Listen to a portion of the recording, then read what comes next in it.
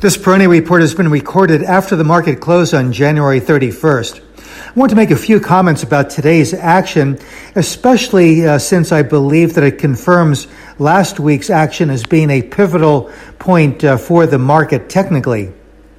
I had commented in recent weeks that we were starting to see a changeover in the net money flows from negative to neutral and then to more positive money flows, especially in the growth areas of the market. This action preceded the price rebound that we saw in last Friday's session and the follow-through that we saw in today's session. I think that it's most convincing technically when net money flow trends precede the price action in the market. And this is one of those cases where the positive net money flows preceded the price movements that we saw last Friday and again in today's session. So I think that it does provide a good foundation. And while last week was certainly a volatile week for the market, it was one that really did exhibit a more positive underlying bias. And we did get that elusive 10% correction that many, or at least I should say some market soothsayers were predicting for many, many months. So that was satisfied.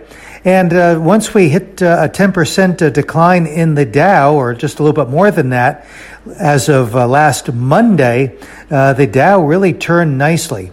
But more importantly, the growth areas of the market improved. Technology, consumer discretionary, healthcare, biotech, a part of healthcare, also doing very well as a number of the more traditional categories, including the industrials. So I really think that we have put in a significant bottom in the market. The Dow broke through resistance at the 34,800 area. I did think that we would spend a little time in a trading range base building, but oftentimes the market defies some of the technical views or forecasts, and in this particular case, in a good way. That breakout above the resistance at 34,800 now, I think, further secures 34,000 as the longer-term support, and that's a support target that I've been talking about for many, many months. And yes, it was temporarily breached, but I am impressed and encouraged that the Dow reclaimed that 34,000 level, and it looks like, once again, that could be an important level on the downside. As of today's close, there is no change in my forecast that we could see a 40,000 Dow by the end of the first half of this year. This is Gene Peroni at Peroni Portfolio Advisors. All expressions and views presented on this podcast are the opinion of the commentator and may be subject to change.